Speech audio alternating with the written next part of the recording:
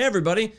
I'm Michael Govier, co-host of the First Day Pod, along with Leanne. Hello. We had on John Leguiza for this episode, and this guy is incredibly unique and fascinating. He's going to give you a bunch of tips on wealth management, his lessons from addiction, food-related or drug-related, plus goal setting and structuring your life. It's really fantastic stuff.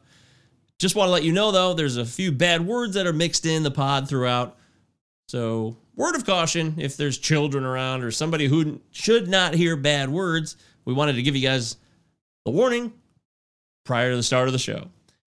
This is one of the best episodes we've ever done because we learned so much from John. John's a unique guy from New York City, and I know you're going to love this. So, get ready to take notes because John's class is in session. Thanks a bunch and enjoy the show.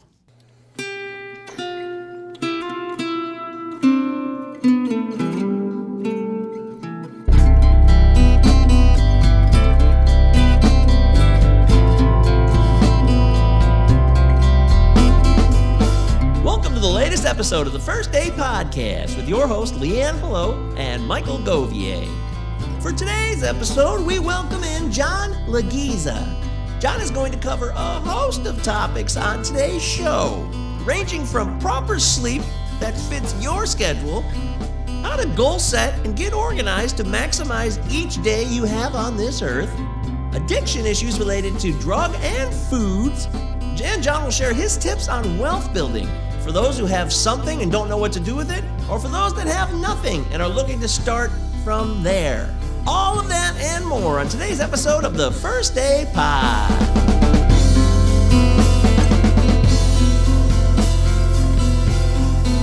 Good morning, everyone. Welcome to the First Day Podcast. Sorry we're a little late, but we're just so darn excited on a Sunday morning for our coffee chat here. It's myself and Leanne Hello, my dear co-host. Hi, Leanne. How you doing this morning? Hi, I'm really excited. How are you? I'm great. We got a very special guest today. We made a personal effort here to get this guy on outside of our comfort zone of our Tuesday night, 8 p.m. Eastern shows. So today, could we please give it up for a friend of mine? Hopefully he'll be a friend of yours after this is over. Mr. John. I don't even know how to say his last name. I've never heard it out loud. Perfect. That's okay. John L. My guy, John L. Our real friendship starts here. It's Leguiza. Or I guess maybe it's more European. You'd get that rolled Z. We don't really do that here. That Leguiza. But it's Leguiza. We kind of slander that here in America, but that's fine. So it's John Leguiza. Hi, everybody. I'm the maniac behind the MLB Moving Averages Twitter handle. I mostly do baseball stuff, but I also do a bit of, hence the moniker, the Moving Averages moniker. I have a background in Wall Street, and I don't know. I kind of developed this really interesting story now. I looking back, I'm almost 40, and I really just have this really cool story of really kind of being self-made now at this point. Like I don't work. My wife doesn't work. Like I don't do that, And it kind of came up. I guess we're going to get into it. Wealth kind of came up and handling finances and people struggling. Right, that was kind of the core. Mike, I think Mike, like myself, he wears it a bit more in his sleeve. Mike's compassion. Mike's clearly an extremely compassionate individual. He's also very modest. He knows it. He probably wouldn't do like I'd be like this right now, going, "Yeah, I'm the man," and that's where it starts. That love to kind of help people. And man, this sounds weird because the first thing to kind of helping people is helping yourself, right? So almost the whole airplane analogy, right? If it's the plane's going down, you got to secure your own mask before you start helping other people, and it's the truth.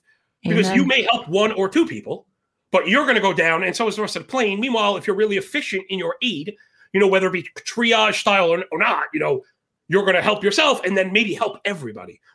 So, yeah, it's weird. I was doing all these things for myself. How do I make myself better? I have a large disdain for anything establishment, anything governmental. I don't believe in these people. I think they're not only criminal, I just think they're buffoons. I don't even think they do a good job. I don't think they do a good job masquerading as the things they pretend to be. Like especially nowadays, they just brazenly lie and create double standards. So you can choose to participate in a system, or you can choose to not participate in a system. You could also choose to buck that system and cut your own path. And man, at the core, probably of a lot of what we're going to talk about is bravery and confidence. And, the things you have to wear, you have to. Man, it's funny because part of it is it exuding. You can't just say you're brave because bravery calls you when you're not ready. So you're either brave and answer the call, or you don't answer the call, and you talk about how you wish you were brave. Excuse me. So I think that's probably a good core, right? We're probably at the center of all this stuff. A lot of it stems from compassion, a willingness to help, but an understanding that you have to have a solid foundation before you build further, right? I can't really help you if I don't do these things myself. So when I talk about wealth, it's funny, again, we're probably getting into a lot of perspective stuff also, that for some people, it's you're wealthy. You have a black ripped Jets hoodie on. I don't care. I don't care. To me, those things don't matter. My image is created in my household by my family, the people that love me and I surround myself with. And I don't care if I wear a black T-shirt. That's how you're going to catch me. And in the words of the inimitable Biggie Smalls, may he rest in peace. With up there in heaven with the goody goodies, dressed in white. I like black Tims and black hoodies. That's how I rock and roll. And that's another part of it. I'm confident in myself. I don't care. Now, granted, I don't really go around looking like a schlep, but I also not going to spend $300 on a white T-shirt. And that's funny. I often talk about this because that's real. I have a couple friends like this, big time mortgage brokers or whatever they are. My brother is a big shot physician's assistant, and he's a rock and roller, man. He's a player, he's a player. And if he's got a white T-shirt on, it's a Hugo Boss white T-shirt, and it costs $250. And my white T-shirt is from Modell's or the back rack at Marshall's. And to me, they're the same. So there's my first creation of wealth for you with no effort is eliminate perceptions, stop paying premiums, and I don't choose to participate in the system of a brand whorism or whatever we call this. Yeah. I wear Nikes, but that's a brand. Yeah, it's a great sneaker. It holds up for a year. I'm fat and it doesn't break. So I wear it.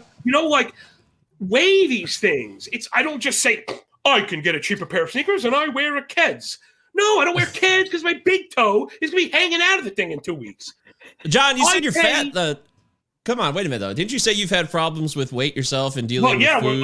You want to dabble there too? I've been. Yeah. We've talked a lot about. Look at my shirt. I got the sugar mode off. We're trying to get better here. So. Oh, good, Lynn. Good for you. Lately I've actually been on a correction. Mike Sleepy K helped get me back on the path. He said he was on the show last month. Yeah. Well, it's kind of cliche. And I hate to be cliche. I normally make my bread and butter bucking the trends, and maybe we'll get to that also. You want a good strategic strategy? If the entire mass of people is going this way, get up and calmly go the other direction. And that's classic in sports betting. Yeah. 9 times out of 10, you will find yourself the victor. The masses are dumb. And to quote the great George Carlin, think about how stupid the average person is. And then realize that half the people are stupider than that. So let's get to weight, because weight is going to cover a lot of things that we're going to talk about. Addiction and discipline and self-worth. And now this is actually really funny. I'm going to tie this in. I allowed myself to get really heavy. I was always kind of burly, right? I was in commercial construction, and I kind of like to fight, not like tough guy on the street. Like, we trained for fighting. Plus, it's nice to be able to defend yourself. You like to drink, whatever. That may be all over. How tall are you, John? How tall are you? 5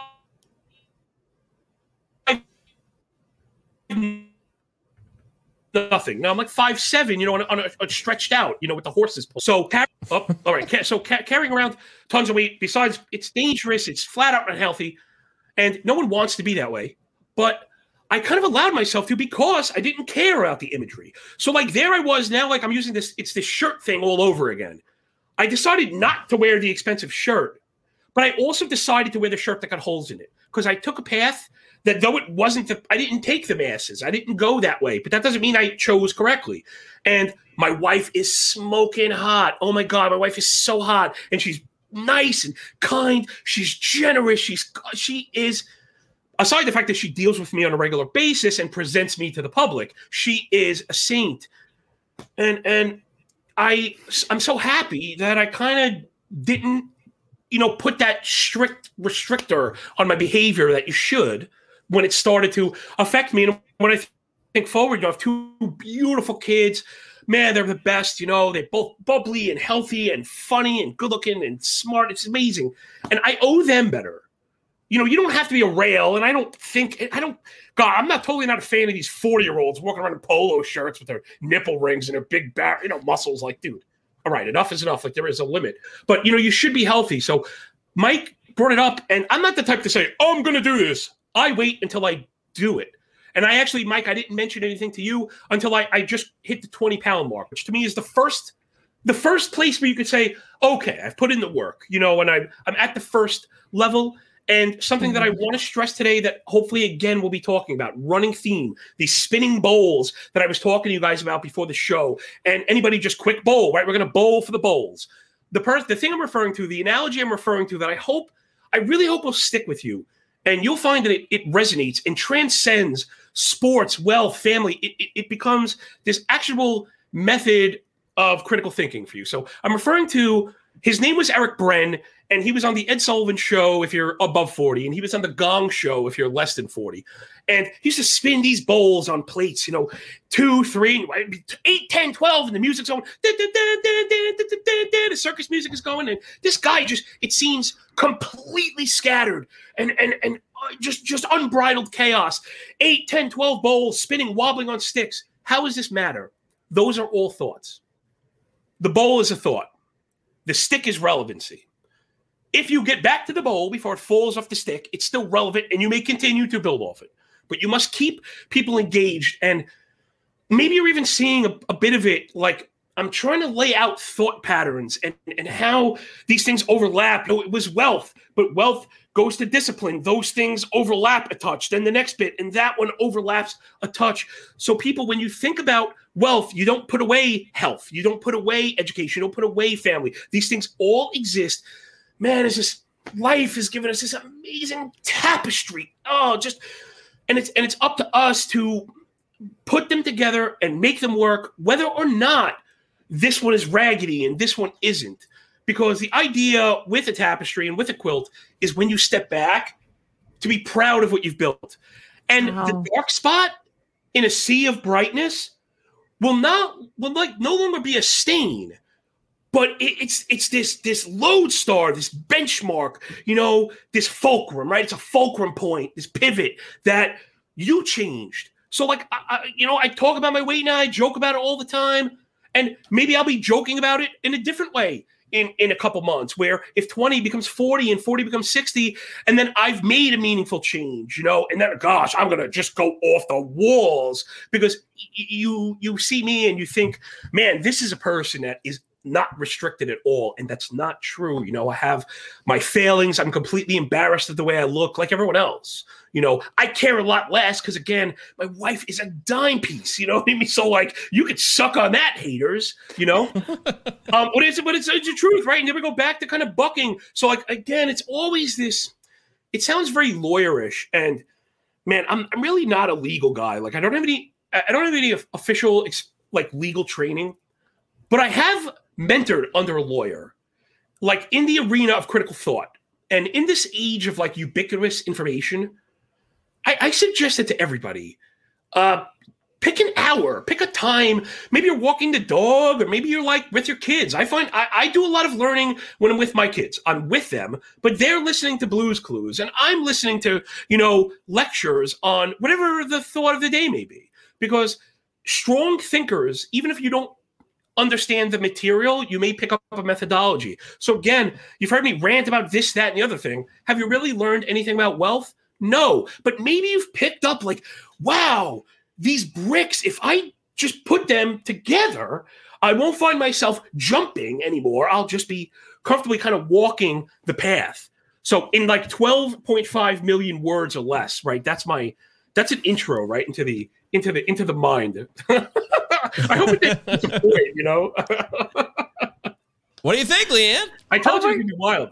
This is amazing. I'm following everything that you're doing. I'm hoping that people that are listening to this are also following everything that you're doing, because it's everything we can all relate to. Yeah. We're all so similar. Yeah. That's true. You're right. For some reason, John has this ability to do that. And well, I love people, man. I love people, the human experience.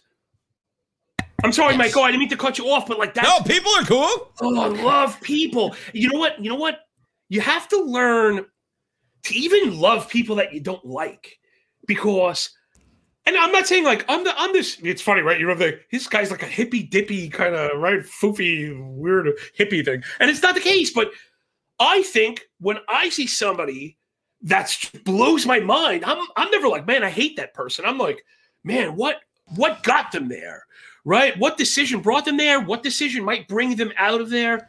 How much of this is a fake? Right? Because people wear a lot of facades. So, and I think that's why I affect people so much, because I just like, I don't have that. That function does not work. I don't. What you see is what you get. Yeah, and then some. You know what I mean? Like, yeah, I just put it out there. I'm unashamed. I'm unabashed, because I want to welcome challenge. I think too many people walk around this world needing to be right. Flip that perspective and seek to be wrong. If you find yourself wrong once a day, I'll guarantee you learned 7 things that week. And that's real. That's real life-changing stuff. You really want to change your life, learn how to be wrong. Let's put it this way. If you're happy, I'm sorry, scratch that, start again. If you're unhappy about the place you're at, but are pretty certain that you were right about everything, no. That's not going to work. Go the other way. People struggle with self-auditing because, I don't know if it's pride or whatever. I think there's a fear of failure that just kind of crosses like all of the circles of life, you know, that infinite Venn diagram. And especially in the United States. Yeah, people are just too afraid to lose. They're too afraid to lose. You know, they're too afraid to lose. And it's funny, it shows I've embraced things where losing is prevalent. Like, I analyze baseball, a game where failing 60% of the time makes you the greatest to ever do it. If you could only manage to fail 60% of the time, you'd be the greatest to ever do it. Billions of people have come and gone on the earth, and you would be the one to have succeeded at it. Mm-hmm. So the same thing goes for trading. The same thing goes for handicapping and betting. You know, the same thing goes for a lot of the hustles I'm into. And man, maybe that'll be something I hope that we get to. And it's. But do you have a strategy for your eating then? Because we're talking with John L., by the way. He's an amazing firecracker of a human being. He knows everything there is to know about life. He's lived it 3 times over and then some. I know John from Fantasy Baseball. That's how I first met him last year. I got on the Turn 2 pod with our friend Matt Williams, and I'm really blessed that I had the opportunity to meet John there, and that we're doing this now because John has so many tales and experiential knowledge. He's lived a life. He hasn't read about it. He's lived it. He's read about it too. I mean, he's, like you said, you read and you listen to wise people and you take things into account and apply them into your life. But you've also applied that to what you already know from your experiential knowledge. So real quick with eating, do you have a strategy? You said the intermittent fasting. Are you like daily planning it out? So check this out. Just a quick story. I grew up really heavy in a time where, like, listen, my parents were really poor when they were children. They did a little bit better, right? The American dream, do a little bit better than the people before you. My father worked for the post office, government job, honest living. You know, you're not wealthy, but it's an honest living, right? It's a good wage. You get benefits and stuff. So, like, we, you know, had our own place, which was like a first and all that great stuff. So to them, you know, especially like my dad's side, this kind of Italian, but not. I don't want anyone to get confused. Like, this guy's uber Italian. My family's like Mayflower old. We're Brooklynites. Like, we are Brooklyn. I have people of all religions and stripes in my family. If you look around, you know, and I'm not one of these like uber inclusive homeland kind of people. That's not what I'm getting at. But what I was getting at is this Italian American identity, which is very real, you know, and not Italian European. It's quite different, particularly in Brooklyn. And whether some of it is self-fulfilling and from movies and stuff is another story for another day. But long story short, in that culture, food is certainly love. So if you didn't have food young, providing abundance was showing love. And when you combine that with the lack of knowledge, just in general, right? Listen, man, a lot of stuff's changed. We didn't even know about Atkins and low carbs, right? We didn't even know about this stuff. In fact, I can remember, I think there was a Seinfeld episode about this, that my mom was one of the women that fell for the no sugar cookie fad. I don't even know if you guys remember that. This goes back to, this is the early 90s. And these shops started popping up with sugar-free cookies and sugar-free frozen yogurt, right? These cookies would be massive, and all the women would be outside the elementary school eating these cookies, bragging about the new diet, and all getting fat, So, man, again, here we go with a bowl spinning, perception versus reality, not trusting establishments and governmental institutions giving you information, particularly self-auditing your own, confirming. These things are all intertwined. And like many other things, when you don't confirm and when you just take other people's word for it, particularly those with money on the line, you'll find that they often are manipulating you for their own financial gain. Huge supply. So I grew up with abundance. I was always very heavy. But I was really athletic, like super athletic for a big guy. I mean, that was, it's funny. You don't realize that was always what it was. Man, John, you're really fast for a big guy. Man, you're really good at football for a big guy. But I was a baller. Like I could really play. So then through those years, junior high school, when you're allowed to be outside on your own and play handball football day, I kind of shrank down. You start getting girls, which is awesome. I was already on that track because if you're heavy, you feel like you have to kind of overcompensate, right? So you start to kind of study the men that get women. You know what I'm saying? That's how I am. I'm what's this guy doing? Besides having muscles, what else brings him in? And you find, paying attention, being funny, being complimentary, being a good person. We learn later what that is, So the point being, then again, I gained, right? Because I became happy, so I became fat again. Because again, this is for people that are parents. Don't allow your children to get there in the first place, because once you get heavy, your body will maintain a propensity to be heavy for decades to come, perhaps. So that's number one. Like my kids, my wife is skinny and hot. My kids are both in fantastic shape. We don't give them crap. And now I'm not like a stickler. Like there's a thing of cookies in the house, but we don't have, we don't just hit them with 10, 12 packs of soda in the house. So. Yeah. You know what? Drinking calories. Oh my God. Number one worst thing you could do for people out there, like side bowl. Yes. Number one, if you want to lose weight. One of the number one things you learn as an adult when you get older, you're like, well, this is, wow, terrible call. Terrible call. And when you learn more about the actual machinations of digestion, liquid is used the fastest.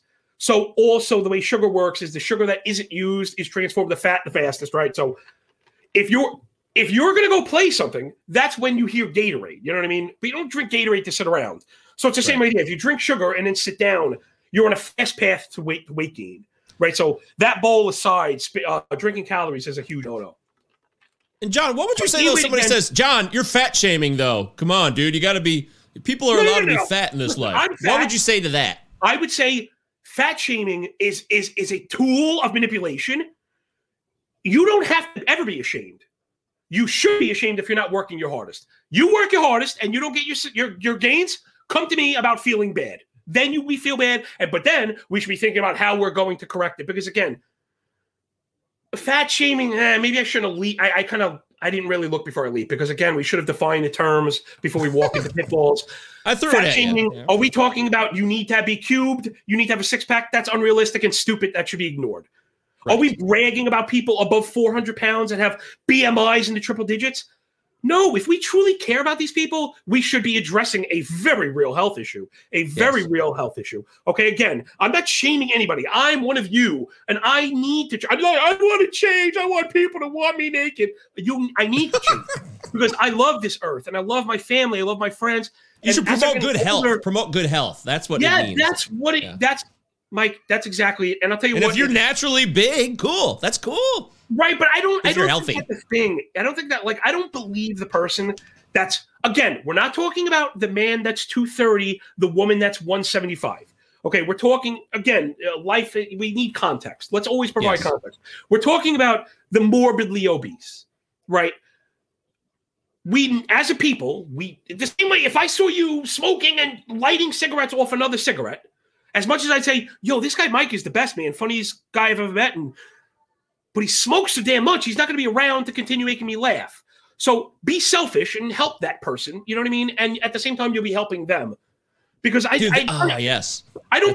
don't believe fat shaming, for me, the term is reserved for coming down on people who are trying.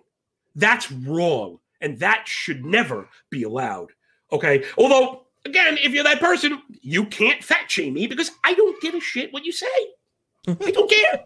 And not only do I not care, it begins to feed me, right? And then there's another fork in the road. With the fork, the good fork because somebody motivated you, the bad fork because it's all about bowls and forks. Right now, you're going to self-destruct. I'm going to show him who's fat by eating cookies. Wait a minute, what? Yeah. What? That doesn't make sense. So. Well, that's interesting. Last week's show, we talked about having difficult conversations. I want to wrap on the diets because, of course, I went on my circuitous rants. But again, I hope they remain pertinent. So, then blowing up again. Here's where we're going to tie everything in now. So I blew up again, probably getting girls being happy, like in high school and stuff. And at this point, I didn't have the knowledge. So you kind of crash diet, right? You kind of fad diet. You stop eating sugar out of nowhere, which doesn't, I don't know. I guess it works. I lost 130 pounds doing it, so it works. But then I immediately blew up and I felt sick doing it. And I had a bout with emotional stuff. You know, like you feel rotten. And I can speak for this specifically. So I'm a man that has been at 5'6" or whatever, 5'7", whatever the hell I am. I've been 180 and I've been 325. The way people treat you, particularly women, it's enough to make you sick to your stomach. You don't, that's just a way of the world. Okay. So we can't set out to change every, innate inequity. It's not going to work that way, but I can speak to a very real. Women touch you when they pass you, when you're have muscles and skinny, or they skip you in line. They give you free stuff at the checkout. I'm dead serious because I was always somewhat handsome. I guess I always had a good personality. So once I lost the weight, I was a chick magnet. You know what I'm saying? I mean, listen, just what life is. I already put together all the pieces because I wanted the goal. But then when I put my foot down, I lost weight. Right. So the crash diets don't work. I ended up getting educated, and then what we're going to get to again, educate. But then once you educate, you have to find your comfort zone. So find the thing that works for you that's not a punishment. If a diet is a punishment, it's going to fail, or at least I'm speaking for myself now. A lot of the other stuff I dropped before, I feel more objective about, like I'll take those to court. This is more of a me thing. I found intermittent fasting was perfect. It's a hard discipline. Yes and no. Very little subjective room here. It's not, does this meet the requirements of macro and stuff like that? And it's like, we really counting calories and measuring stuff. Remember, I have young kids. You're going to be around kind of crappy food sometimes, poor food decisions around.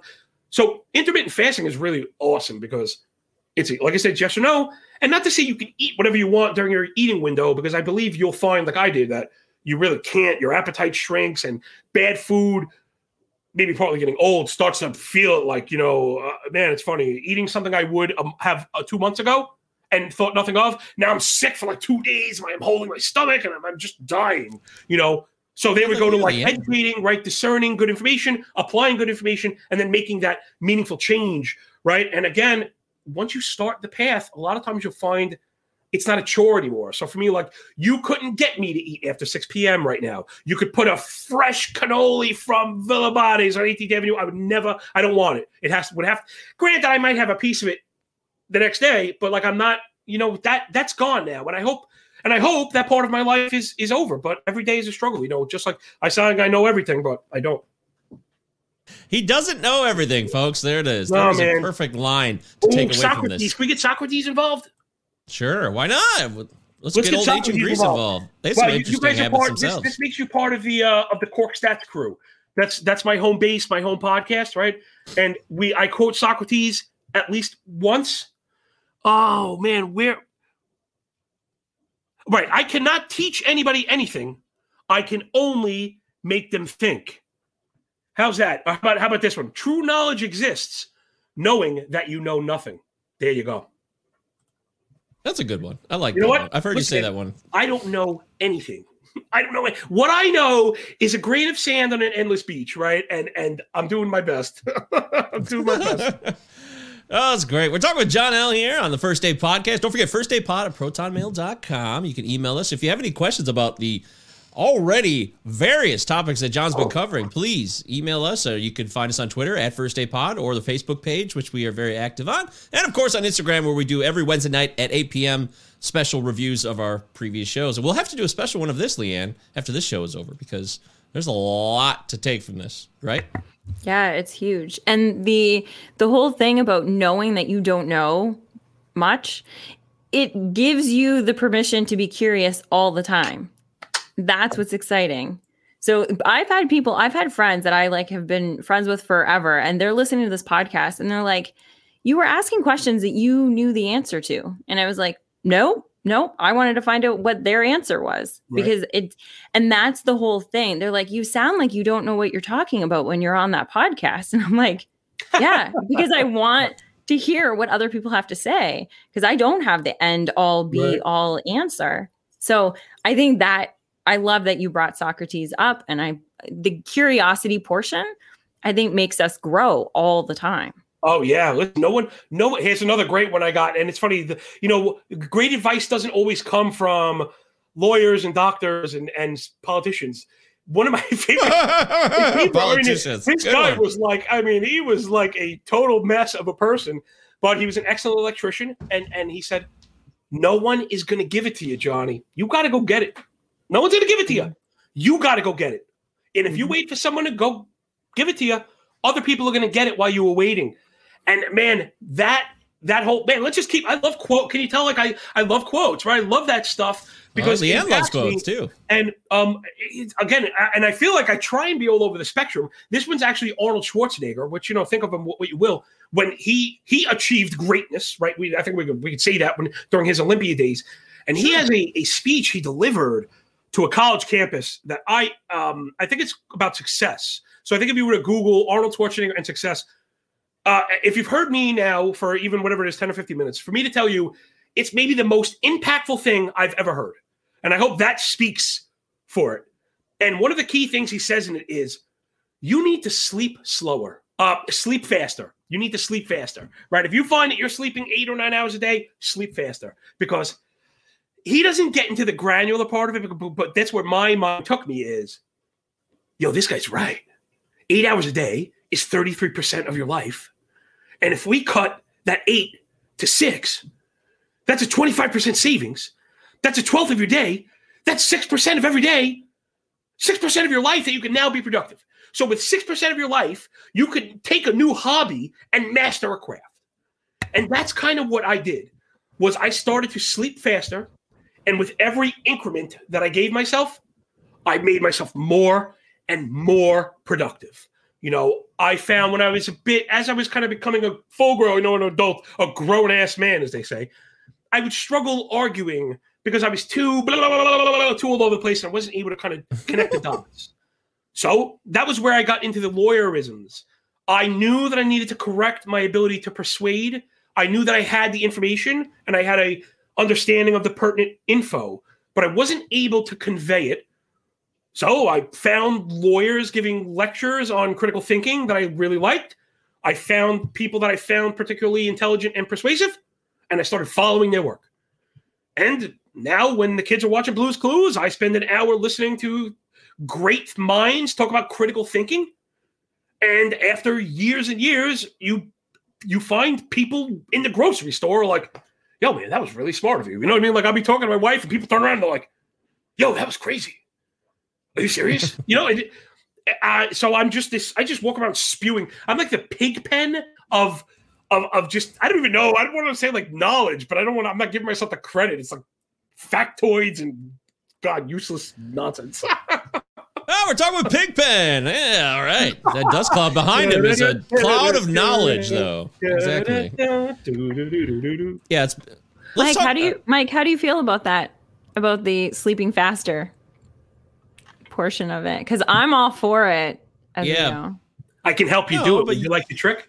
Yes, I would like the trick. All right, here we go. Again, it's more than just theory when it comes to me. You can't ever just come to me with theory. You have to come to me with application, or I'm going to tell you to go back to the classroom, right? Because I don't want to hear about potential change. We're making changes. The difference, the total difference.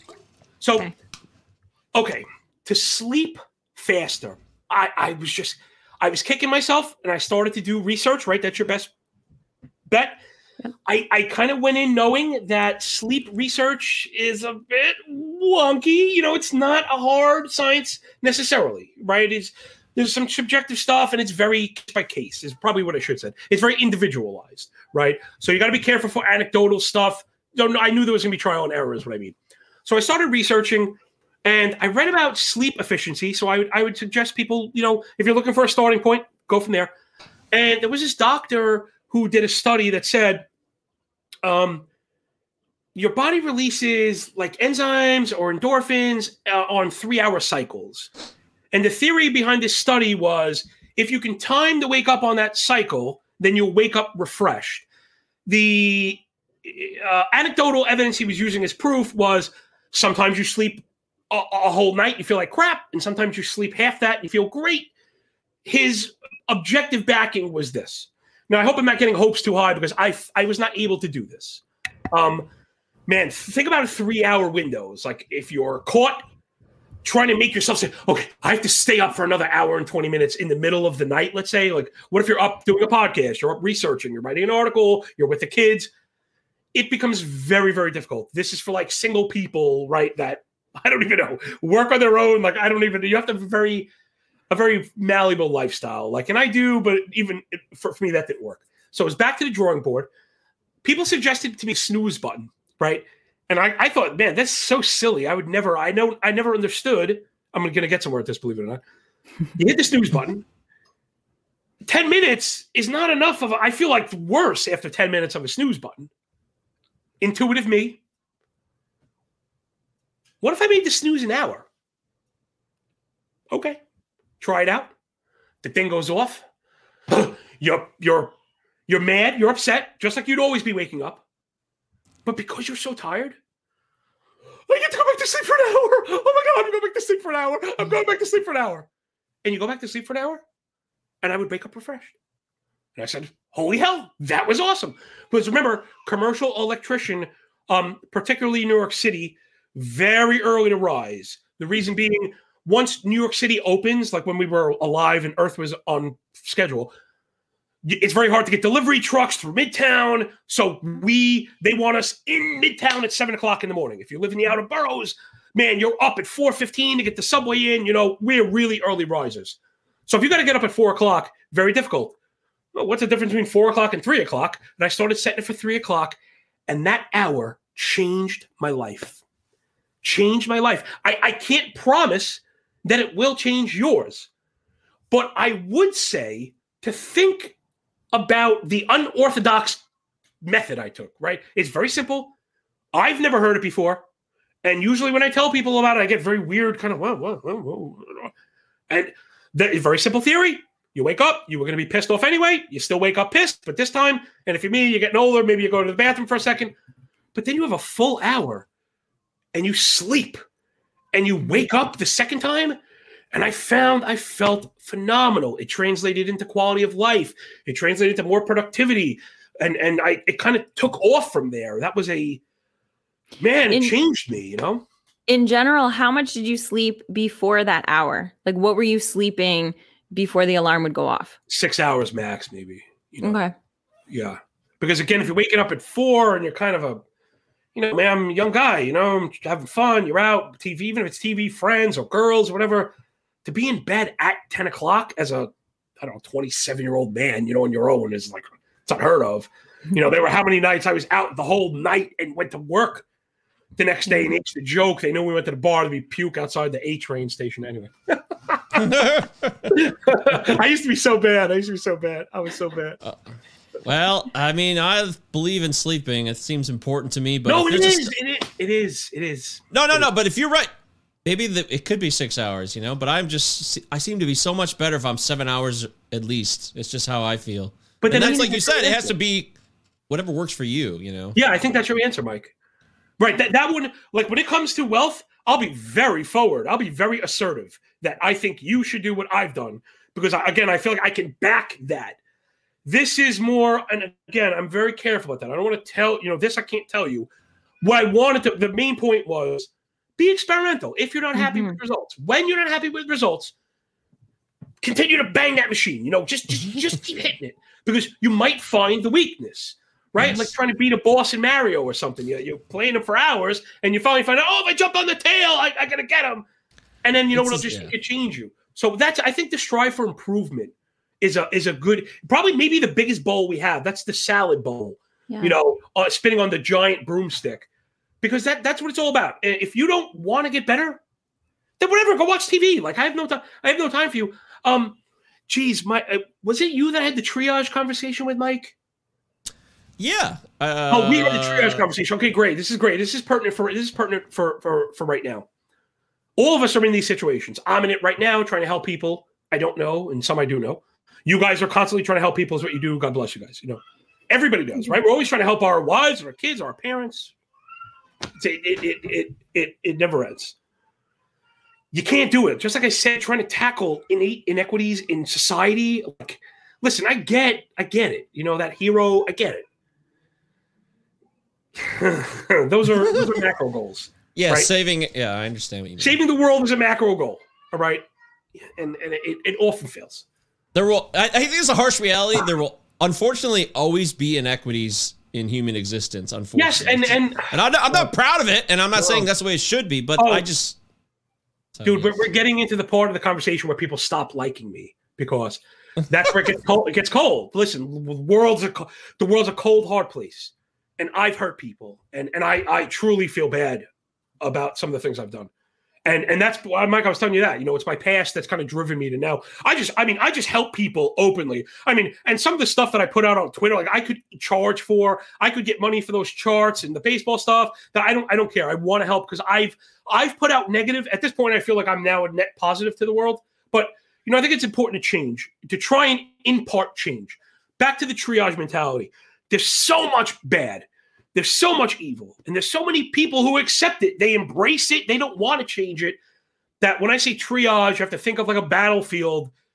You go to help somebody. And if they're, leaking and you can't save them, even if they're there and still taking air, you have to move on. And it hurts. Wow. Think of it as an important test. Mike, you got 2 hours. You got to get 100 of these 500 questions right. And you say, 500 questions? How am I going to do 500 questions? That's the point. They want to see who's going to get stuck on one. The first question may be the hardest one. The first one may not have an answer. The next 499 may be 2 plus 1, 1 plus 1, 2 plus 0. But you didn't know that because you're stuck trying to hammer this. I got to get this answer. That's micro. Step back. Always take out the lens, people. Zoom in, zoom out, zoom in, zoom out. That's a very pertinent strategy in trading, right? You could look at I could show you a chart, right, of, where am I? Right there, where it's this much and you see it all going down. But if we were to zoom out, you'd see I'm actually looking at Amazon and it's done nothing but go up. And the part that you saw going down was a couple days. So again, we're tying in perspective, right? We're tying in actionable change, how to look at things and how things... Man, let's spin another giant bowl. Appearance versus reality is just, and discerning the difference between the two, when it matters and when to plant your flag and fight for it. These are important things that, again, go into triage. How much time are we spending on problems? Mike, you may solve a problem. I may solve 25 in the same time, and it's not it's just, you got to be efficient, right? Or you notice I'm always banging these same buzzwords. I get up in the morning. I have a purpose. To me, life is not static. Life is dynamic, extremely dynamic. So I do not believe in lateral movements. I don't believe that you are the same as you were yesterday. If you didn't improve, you've gotten worse. And that's another hard, people hate to hear, oh, what do you mean? Yes. Sorry. Those are... that's how I squeeze the lemon. That's what it is. For me, that's what it is. It's just how I work. I don't really know how to argue it. That's a law of nature. If you're not living, you're dying. That's fact. Some people think that there is such a thing as maintenance, maintaining. Yeah, I agree with you, Lee. I really do. I do. And I think, time is so precious, right? We're with efficiency. And if you're trying to make change is defined by rates. Rate is defined by time, and time is finite. So if you take that logical path, if you want change, you better get on it yesterday. Start yesterday. Start yesterday, and make the plan. I like to write plans. That's a little weird. People I often find think that's strange. Like I have a written trading plan, and people often. What's that? Why is that weird? Well, I don't know. People don't write things anymore. You know what I'm saying? People don't write. He's right. Rules. They don't. People don't write things, so I have written rules. Leanne, you're talking to the right person, John, because Leanne loves to write things down. She loves to journal. She loves planning. Is it available? Yeah. You guys, I'll help you promote your stuff after. I'm going to check it out now. So, no, we had this conversation today. I have a mastermind that we do every Sunday morning at 7:45. And we were talking about this. She willingly gets up that early every Sunday morning, just for the record. So I've been up for like 2 hours at that point, Mike, just so you know. Right. I've been up reading already. I'm up reading, so it's okay.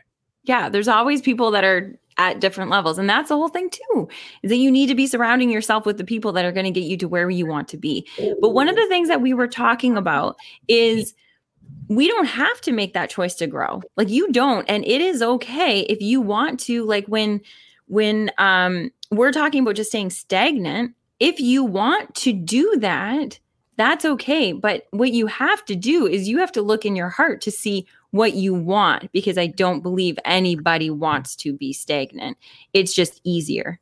So anything that you're taking from here, anything that John is talking about, you don't have to look at it and be at his like hyper Brooklyn, I'm New York and I'm going to take you out. This is what we're going to do. You can just, take you out, I guess was a really bad. Okay, right there. I love it. So, but you don't have to be at that take any little piece of this episode, one, and apply it. And you're golden. You're in that next step for you. What I've been called also? I've been called, I've been called many things. I have been called many things. I love I really do. I love the analogies. I don't mind. I had someone call me. I love you. I had somebody call me the dog track rabbit once, and that stuck. And the idea was this. So one step ahead. Leanne, you not accidentally, because you were driving a good point, but you kind of opened the door to something else that's really pertinent, right? So okay, great. You don't have to maintain my speed, but I'll tell you something you do have to do. Understand that some people are. Okay. So the racetrack rabbit, dog track rabbit. Your dog may be running pretty fast, but if it's not faster than the other dogs, which is not faster than the rabbit, you're still going to lose. And you may, and again, you may have gotten faster than the last time you ran. So you're improving, which is good if that's what you're striving for. But my thing is, a lot of my push for improvement comes from this terror that other people are improving faster than I am. I'll give you a perfect example. He's in the digital room as we speak, right? So fantasy baseball. Again, back to ubiquitous information, people taking advantage of the information age. There are brilliant people doing this work. How do you stay ahead? If I'm not working on it, Mike is. Mike's putting out articles and audio and new stuff. He's incorporating humor in new ways that really has not been done before. So I could look at my phone or watch the news, or I don't mean to hang out with my kids, because again, when I hang out with my kids, I make that work for me in two paths. I'm being a good parent by spending with them, but I'm also not turning off my brain. I got the background on, something's going on, and I'm trying to stay sharp because of people like Mike, because of the countless other people who are, Mike, don't take it wrong, who are coming after me, let's say. You know what I mean? I don't mean it like that. I don't mean it like that. Really, let's not sugarcoat either, though. It's competitive. So, yeah. Yeah, sure. I think it actually needs to be said that way. Yeah. And it's, what's funny also, I think this is really interesting, because you would think, having heard me say that I'm so motivated by others, it's theoretical for me, because I believe in the rising tide that lifts all ships.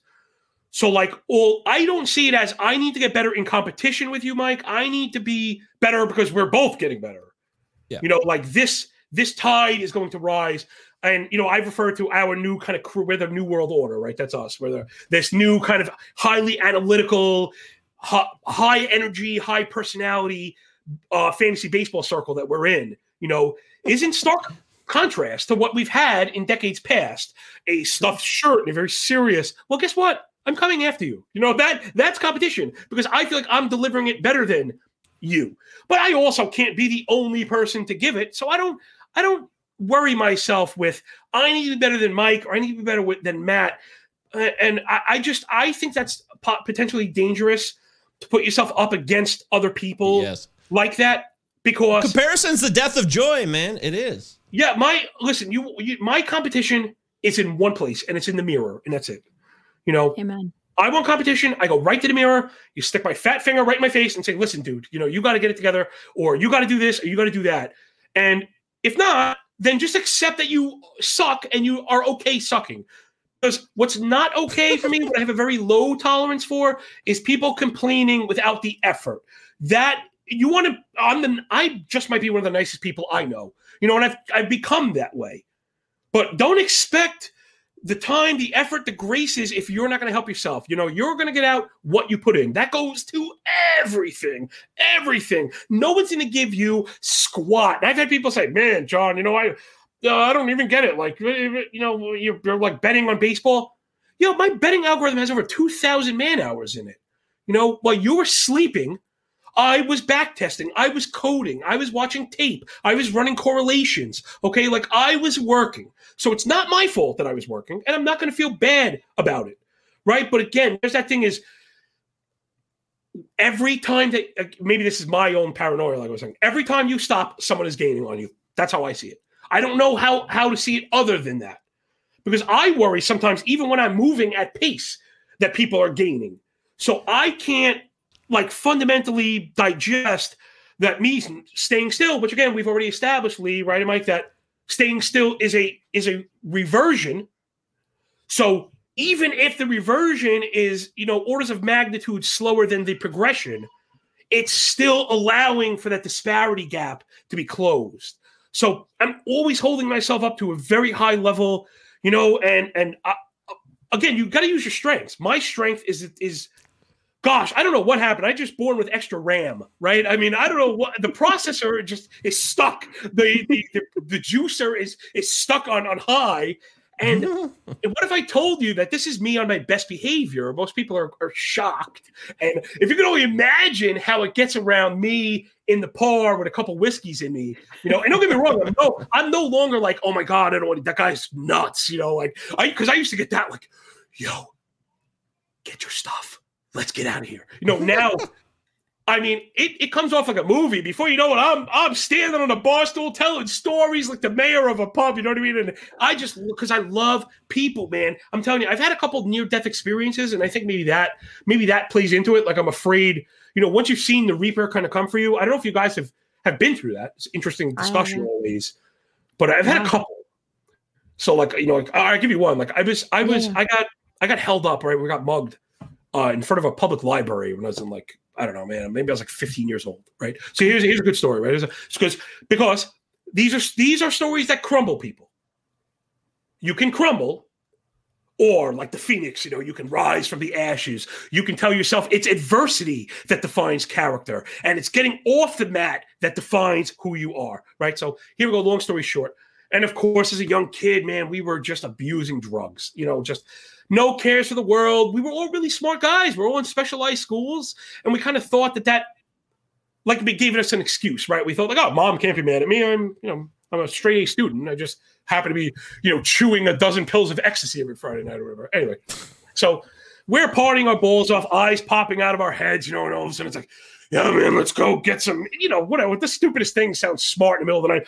Let's go get some Razzles. I haven't had a Razzle in 25 years. What the fuck is a Razzle? All right, so let's go to the store and get Razzles. And, of course, we're really stupid, walking around a bad neighborhood and, wear these guineas with the big silver chains and the big Nautica jackets that was hip at the time with, reflectors on them. So it's like, come find me. I'm the idiot, with money and all this shit on me because I'm so smart, right? This is what I do.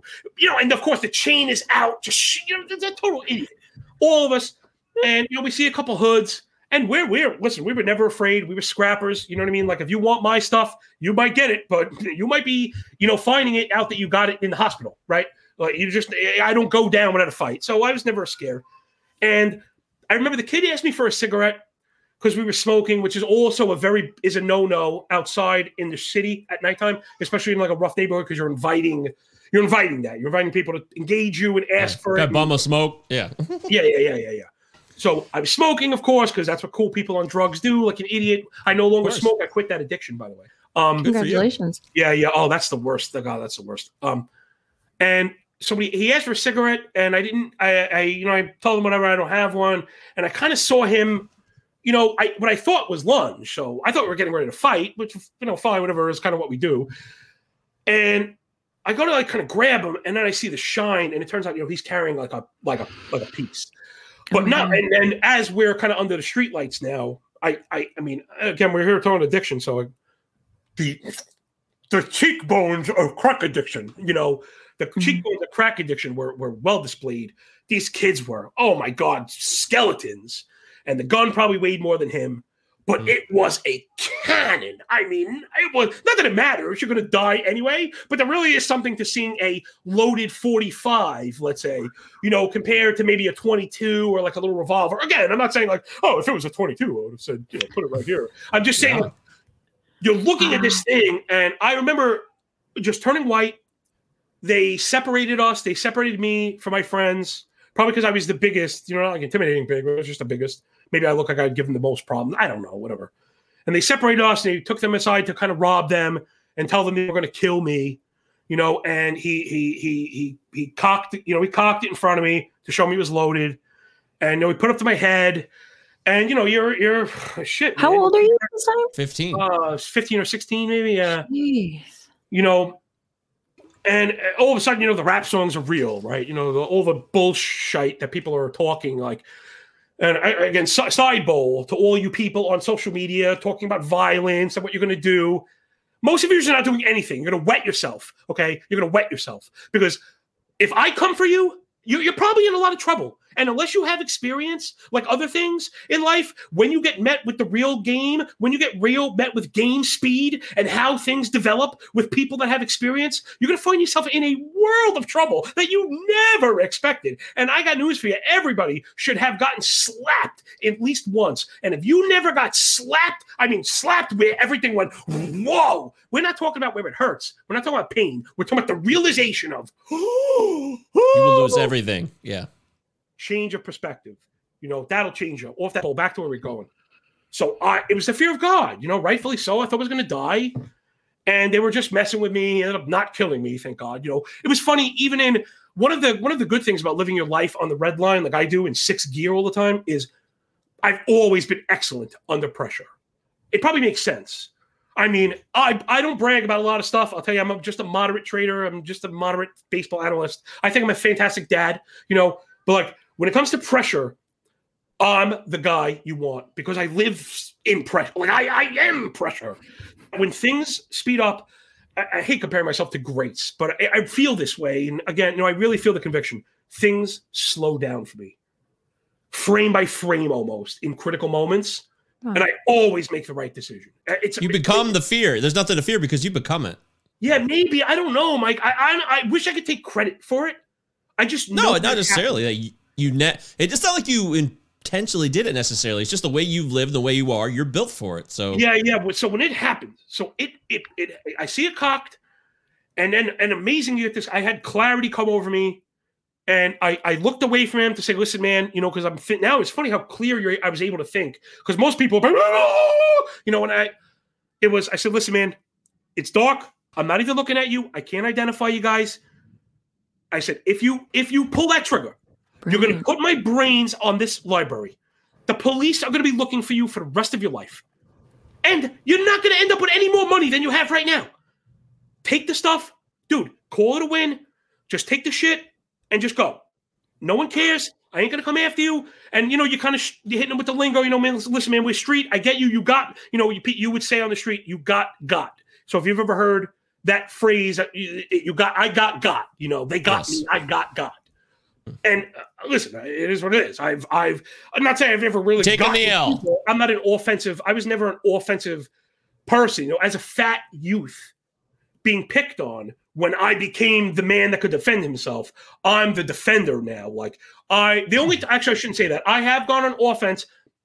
You smack a woman in the bar, I'm going to blindside you. I'm going to put you through the fire hydrant outside. And we used to kind of make a name for ourselves as somewhat street superheroes, because there's a lot more of that bullying and intimidation from people who, because you could slap her around, you could slap him around. Not to be tough, but why don't you try slapping us around? Why don't you all of a sudden you go, no, man, no, I didn't mean nothing by it. You already took the hands out. You already, listen, when you drink in bars every night, like I used to every night, multiple bars, Bay Ridge in Brooklyn used to be the best. You know, you don't have to drive and you could walk. I don't know if you guys probably never been there, but it's Brooklyn's kind of has like a downtown in South Brooklyn almost. And Leanne loves New York City. Don't be fooled. It's restaurants. Yeah. It's comparable with Manhattan itself. It's on par with Manhattan. There's a piece of Brooklyn and popping.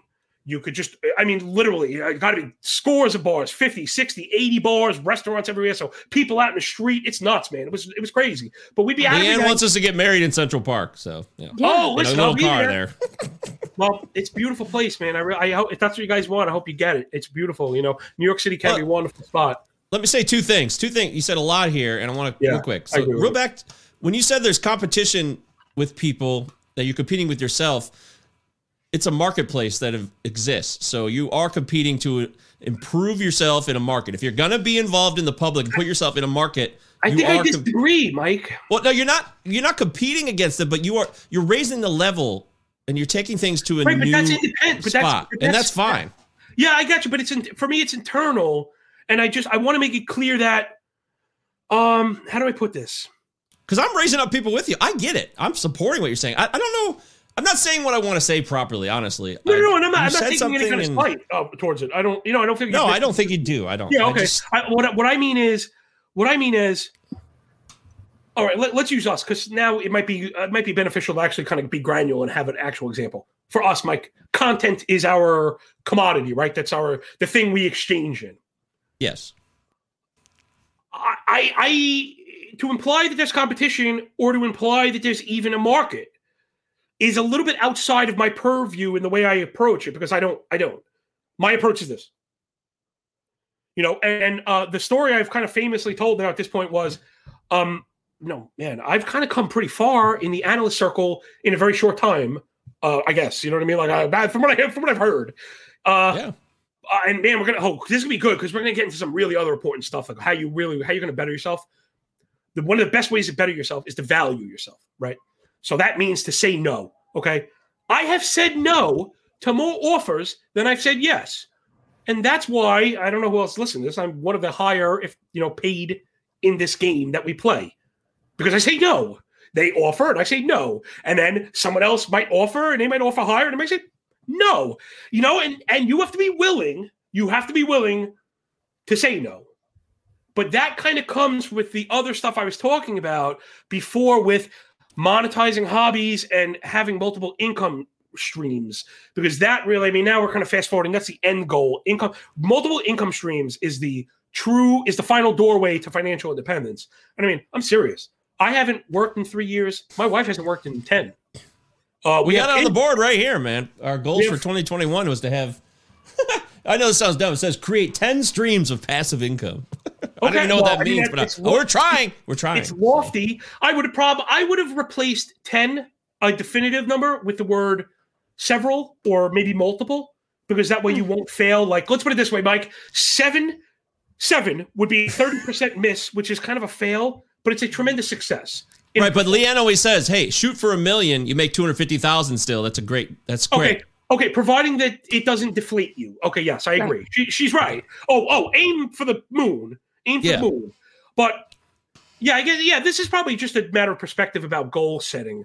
We're like, listen, I'd be lying if I said I'm done at 20 pounds, but I didn't want to start out saying I'm going to lose 100 pounds, because then if you gain 5, I didn't want to feel deflated. So again, that's different though. There's a difference with, like, I don't know. Some reason to me, I see a difference between like weight and goal setting in that realm as opposed to money. Why? Because it seems like I've never had money anyway. So for some reason I got more. It'd be cool with it. But I've always had the weight. So I'm going to make that much more realistic to try to get down to 20 pounds. You know what I mean? I see a huge difference there. This was part 1 of 3 in our sit-down conversation on Sunday morning with John Leguiza. Parts 2 and 3 will be released in the coming days. So if you enjoyed part 1, stick around because the next 2 parts are going to get even better. John talked for a very long time, passionately about many different topics. And we didn't want to overwhelm you guys with one 3-hour episode, so we broke this one up into 3 parts. Look for part 2 and part 3 on the First Day Podcast feed in the coming days. Thank you so much.